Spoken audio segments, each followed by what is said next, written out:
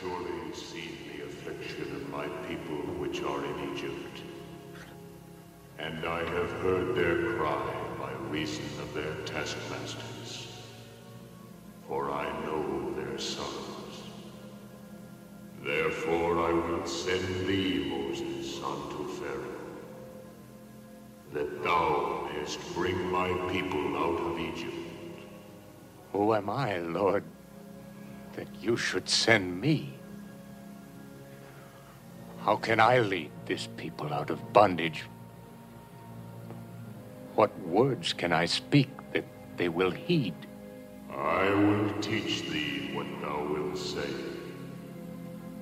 When thou hast brought forth the people, they shall serve me upon this mountain. I will put my laws into their hearts, and in their minds will I write them. Now therefore go, and I will be with thee. But if I say to your children that the God of their fathers has sent me, they will ask, what is his name? And how shall I answer them? I am that I am. Thou shalt say, I am hath sent me unto you.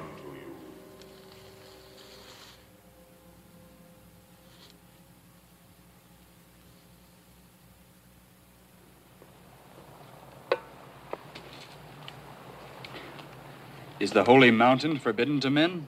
Yes, and I am afraid for him. Then he is more than man. For look.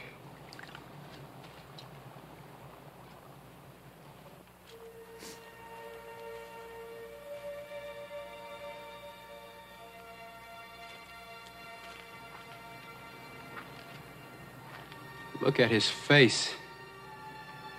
He has seen God. All right, how many of you guys have seen that movie, the old Ten Commandments movie? All right, cool. I think it's this weekend they play it. I don't know if they still do.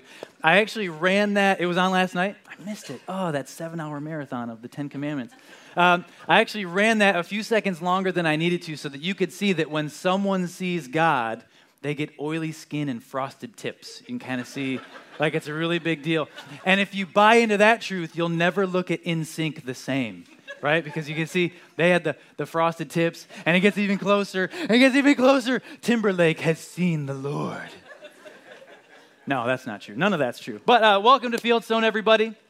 If we have not met, my name is Justin. I'm the lead pastor here. It's great to have you with us. We're actually getting ready to buy this building this summer, but I'm starting to wonder if we maybe need something bigger. This is a little bit crazy. Does everybody have a seat that wanted a seat? Good. There's nobody sitting on anyone else, right? Everybody's comfortable? Good. Well, here's what we've got. If you are new or newer to Fieldstone, we've got a thing called Growth Track 101, and that is your first next step after checking us out. If you're curious about who we are, what we believe, why we do what we do, that's the place to get those answers. And the next one will be Sunday, May 5, and that'll happen after the 11 o'clock service on that day. So keep that in mind if you're checking us out and want to get some of those frequently asked questions taken care of. That's that. But then next week, we've got a couple things. First, we're starting a new series talking about marriage and relationships, which everybody's excited about. And then that day also, we're going to have a food truck on site. So it's going to be here most of the morning. So kind of more of a brunch type vibe where if you come for the first service, you can still stick around and get some food that will apply to you at that time. So I'd love to have you back, have a chance to get to know each other, and we'll dive in. So today what we're doing is I want to tell you a little story because I think we all have moments like Moses had where we just wish that some inanimate object would speak to us and tell us exactly what we need to know. All right, we're uncertain, we don't know what we don't know, and whatever needs to happen, whether it's a bush talking or a dog talking or whatever, we need something to tell us exactly what it is that we're looking for. And the first time I remember feeling that way was going into ninth grade. And there's a picture of me in ninth grade with a buddy of mine.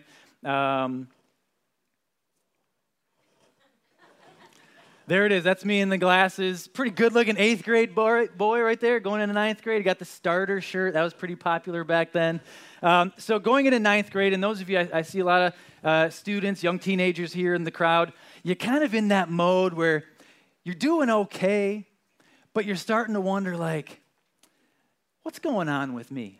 Right? Like the puberty thing's happening. You're going into high school. You were the oldest in your school. Now you're the youngest in your school. You're trying to figure out the girlfriend-boyfriend thing and all that stuff. Maybe I'm supposed to figure out who I am and what I want to be. That's kind of the mode that I was in. And as I went into that year, I started feeling like, okay, I know I love Jesus and all that stuff, but I just feel like there's more to life than what I'm experiencing. And as a 9th grade boy, naturally, one of the things that I assumed was the problem was I had not yet kissed anyone.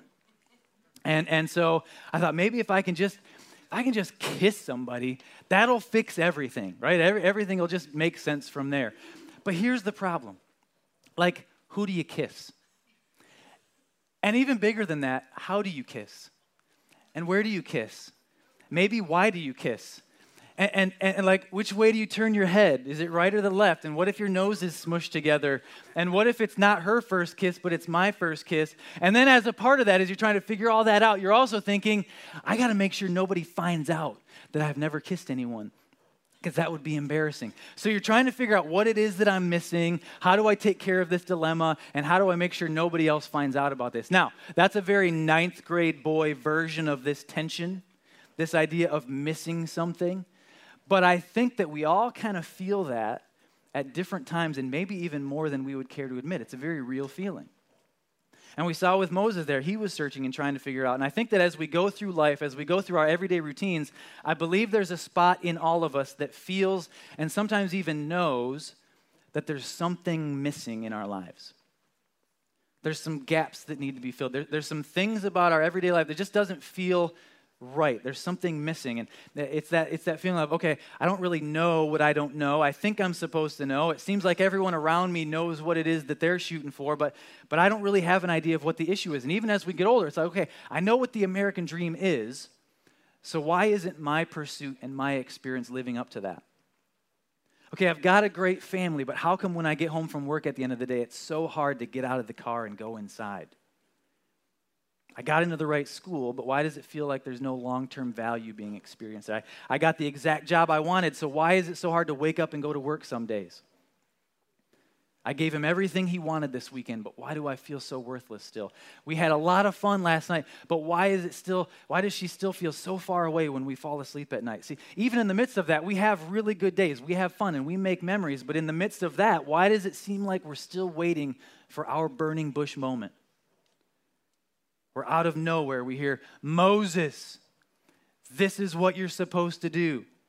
Here's what's missing. Here's your best life. Justin, Brian, Mary, Jennifer, here's what's missing. Here's what you're supposed to do. Here's your best life. And as a result of that feeling, we go one of two ways, and sometimes both ways. One, we work hard to cover it up so no one knows that something is missing. We fake the smile. We fake happiness. We only post the good stuff on social media. And on the other side, we work hard to figure out what's missing and fill that gap. So we pour ourselves into our work or into our education thinking, this will unlock everything I've been looking for. Or we dive into a relationship, maybe even dive into a marriage thinking, they'll complete me. They'll take care of this issue. They'll fulfill what I've been needing. Or we dive into our kids. We become the room mom, the t-ball coach. We drive them here and there. We run them all over the place, and we revel in their relationships and their fun and their friendships. Sometimes we dive into home renovations, we take on new projects, we do a career change, we do a city change, sometimes we do a spouse change, thinking that it will take care of the issue, and deep down we know something is missing, and we either need to figure it out or make sure nobody knows that something is missing. And so you walked in here today on Easter Sunday, and I recognize a lot of you, I'm friends with a lot of you, but there's a lot of new faces out there looking back at me, so I don't know what you walked in here with. But my goal today is if this is the only chance I ever get to yell at you, you walk out of here knowing the answer to this issue, knowing what the solution is. And I think between Moses and his frosted tips and a little bit of Jesus, we can figure it out. Okay, so we're going to go to the book of John. And if you were with us last week, we talked about the fact that the book of John was written with the express purpose of proving that Jesus is the Messiah, proving that he is God. And so we're going to jump into John chapter 8, and in the midst of that, we find Jesus in kind of a tension point between him and the people following him and the religious leaders of the day. And they're asking this question, okay, who is this guy? We know who he's claiming to be, but what proof do you have? Right? How do we know? Are there witnesses who can verify that you are who you're claiming to be? Why should we believe your own testimony? And Jesus is dropping all kinds of hints. As we lead up to John 8, he said things like, God is my Father, and I and the Father are one. He says, study the Scriptures, because in the Scriptures, those are the things that are talking about me. He says, if you truly knew God, you would know me. And he says, I am the bread of life. So he harkens back to the manna in the wilderness of the Israelites being provided for and kind of ties himself in with that. And so they're arguing back and forth, and people are arguing with themselves saying, okay, God is his father, but we know his father. It's Joseph. Like we've known Jesus since he was a little kid. What's the deal with this? And this isn't, like we've been looking for a prophet, but he's claiming to be the Son of God. That's a little bit out there. And so there's this debate going on, and Jesus is getting a little bit frustrated, and it starts to get more intense. And so in John chapter 8, Jesus is basically kind of had it with the back and forth and starts to get more serious and more direct. So in John 8:42, it says that Jesus said to them, if God were your Father, you would love me, for I've come here from God. I have not come on my own, God sent me. Why is my language not clear to you? Because you're unable to hear what I say. Jump down to verse 47. Whoever belongs to God hears what God says. And the reason you do not hear is that you do not belong to God. So he's starting to get a little bit frustrated. He's going to get more direct with them, but they're still being pretty obtuse. And there's two reasons for that. One is they're just dense and they don't get it. The second reason is they want to hear him say it. He's been dancing around it. He's been leaving clues. He's been creeping right up to the point of saying it, but he hasn't said it yet. And they want him to say it because they're trying to prove that he's a liar, prove that he's nuts, or prove that he's a blasphemer against the Old Testament scriptures. And so they just want to get it out of him. So Jesus continues on, and he starts to go all in on this. He said in verse 48, here's how they respond. They say, aren't we right in saying that you are a Samaritan and demon-possessed? That was their default response. Like, we don't understand. You must be possessed. So in verse 49, Jesus says, I am not possessed by a demon, but I honor my Father and you dishonor me.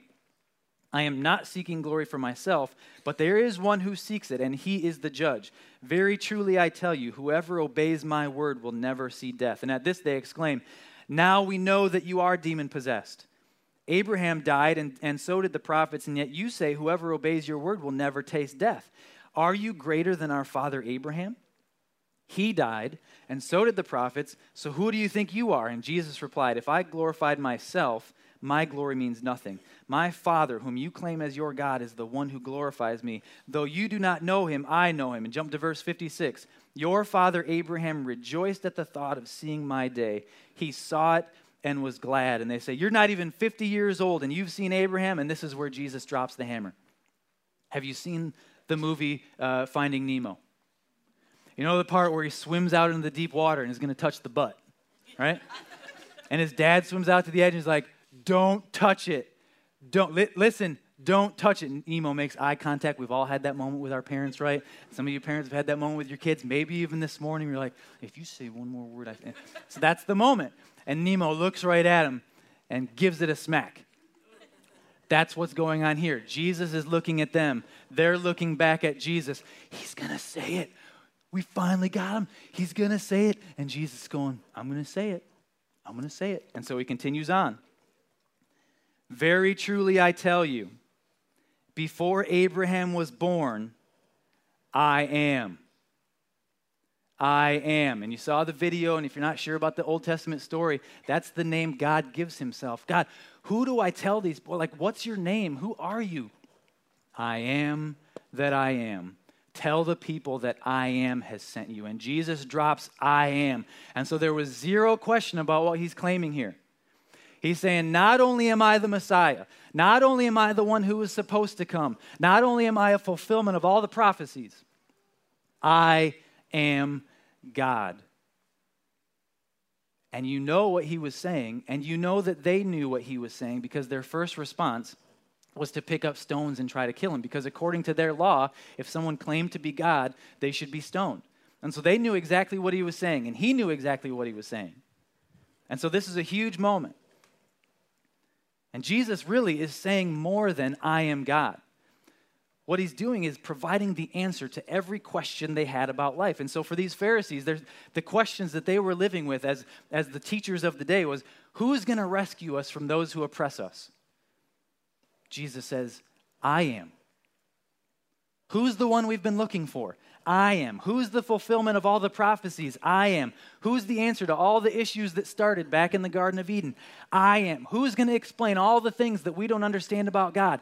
I am. And that's the saddest part of all, because everything they wanted, everything they needed, everything their training prepared them for, the answer to every question, the fulfillment of every prophecy, the solution to every need was standing right in front of them. And they missed it. They were too busy trying to be right. They were too busy living out their daily routines, too distracted by their religion and their rules, too busy being offended by the truth.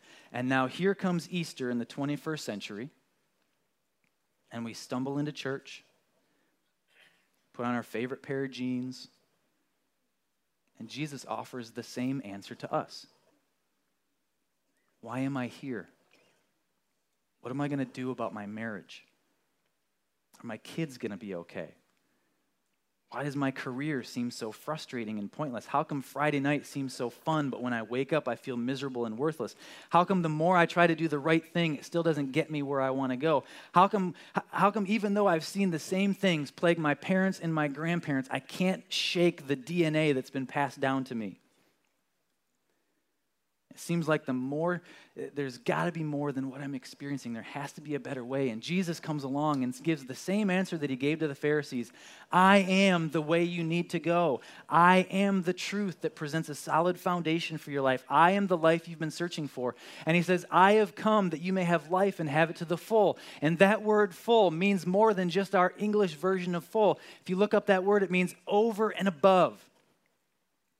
It means more than is necessary. It means something more. It means more than all. It means more remarkable. It means a life more excellent. It means a life that's super abundant in quantity and superior in quality. It means a life that's extraordinary and surpassing and uncommon. And what we find out from Jesus and the truth that we need to capture and the answer to our questions is that Jesus is the fulfillment of everything God ever promised.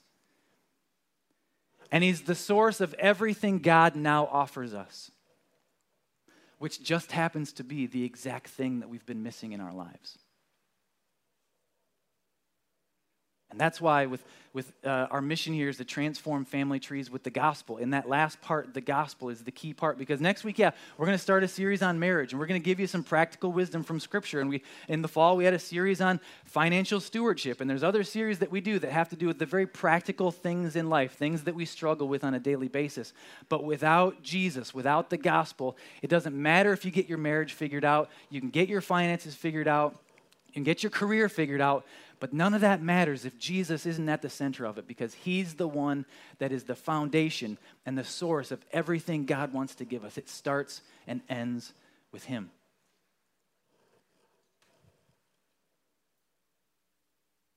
You can have a better life. You can have it better, but not because someone left you a great trust fund.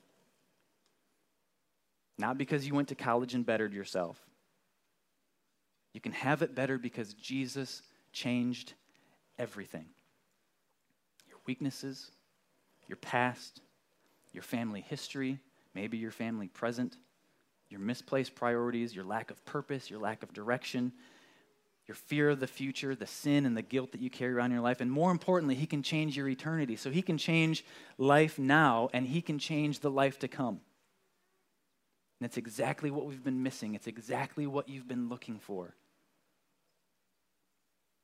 He's the fulfillment of everything God promised. He's the source of everything that God now offers us. And so our response? Well, we can go a couple chapters prior into John chapter 6. Jesus makes it very simple. In the midst of all of the teachings, in the midst of all of the Old Testament scriptures that they knew, in the midst of everything that we can read in the Bible, he makes it very simple. In John 6:28, it says that they asked him, what must we do to do the works that God requires? What do you want from us? What do you want us to do? And Jesus answered, the work of God is this, to believe in the one he has sent. And so when Jesus makes this claim, I am, our response becomes, I believe you. I believe you. I believe that you are God. I believe that you're the only source of truth. I believe you're the only way to heaven. I believe that you're the only hope for forgiveness. I believe you died on Friday so my sins could be forgiven. And I believe that you rose again on Sunday so I could have new life. I believe you, and I believe in you. I believe you. And we follow that up by saying, not only do I believe you, but I will follow you. The band's going to come and sing another couple songs for us and lead us in worship, but I will follow you. And when we say that, we're saying, I will learn more about you, and I'll learn what you say about yourself. I'll learn about your life and your world and your truth. I will live your way because it's the best way. I'll love my wife the way you love me. I'll teach my children about following you, and I'll show them what it looks like. I'll set my schedule differently. I'll live my weekends differently. I'll do my career differently. I'll encourage and build up instead of demean and tear down. I'll basically be a representative of your kingdom to the people that you bring into my life. I will be as much like Jesus as I possibly can, and when I screw up, I'll come running back because that's what you want me to do. And he's made it so simple. It's about believing. And so I want to give us an opportunity this morning because, as I said, some of you I've never met. This may be the last time I ever get to see you again, but I want to give you an opportunity because there has to be some point in your life when you make the conscious decision to say, yeah, I believe you. I believe that you're God. I believe that Jesus came and died for me and on this Easter rose again so that I could be free, so that I could be forgiven, so that I could have the life that you promised me beyond what I can make for myself. And so if you do me a favor, and let's bow our head and close our eyes, and we're going to pray. And there's nothing magical about this prayer. There's nothing special about the words, but it's an attitude of the heart and an opportunity in this moment, if that's you, just to say, God, I've done things my way. I've been looking for a burning bush to talk to me or some inanimate object to tell me what I need to know and what I need to do, but God, all the while I've been missing you. God, I believe what you've said. I believe in Jesus. I believe that he came and died for me. So I repent of my sins. And I ask you to clean me up from that and give me a new life. Give me a new heart.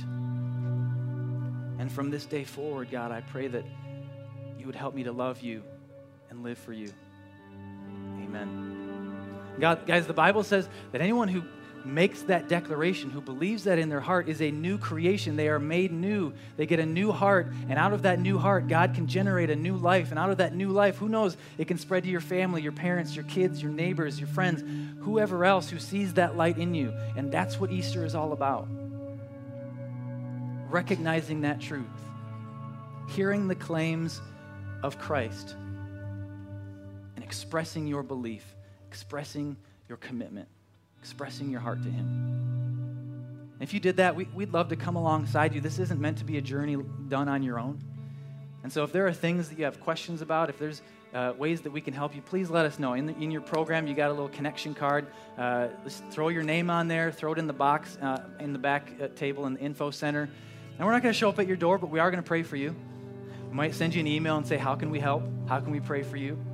We want to help you as you take next steps in that relationship with God, because that's so huge.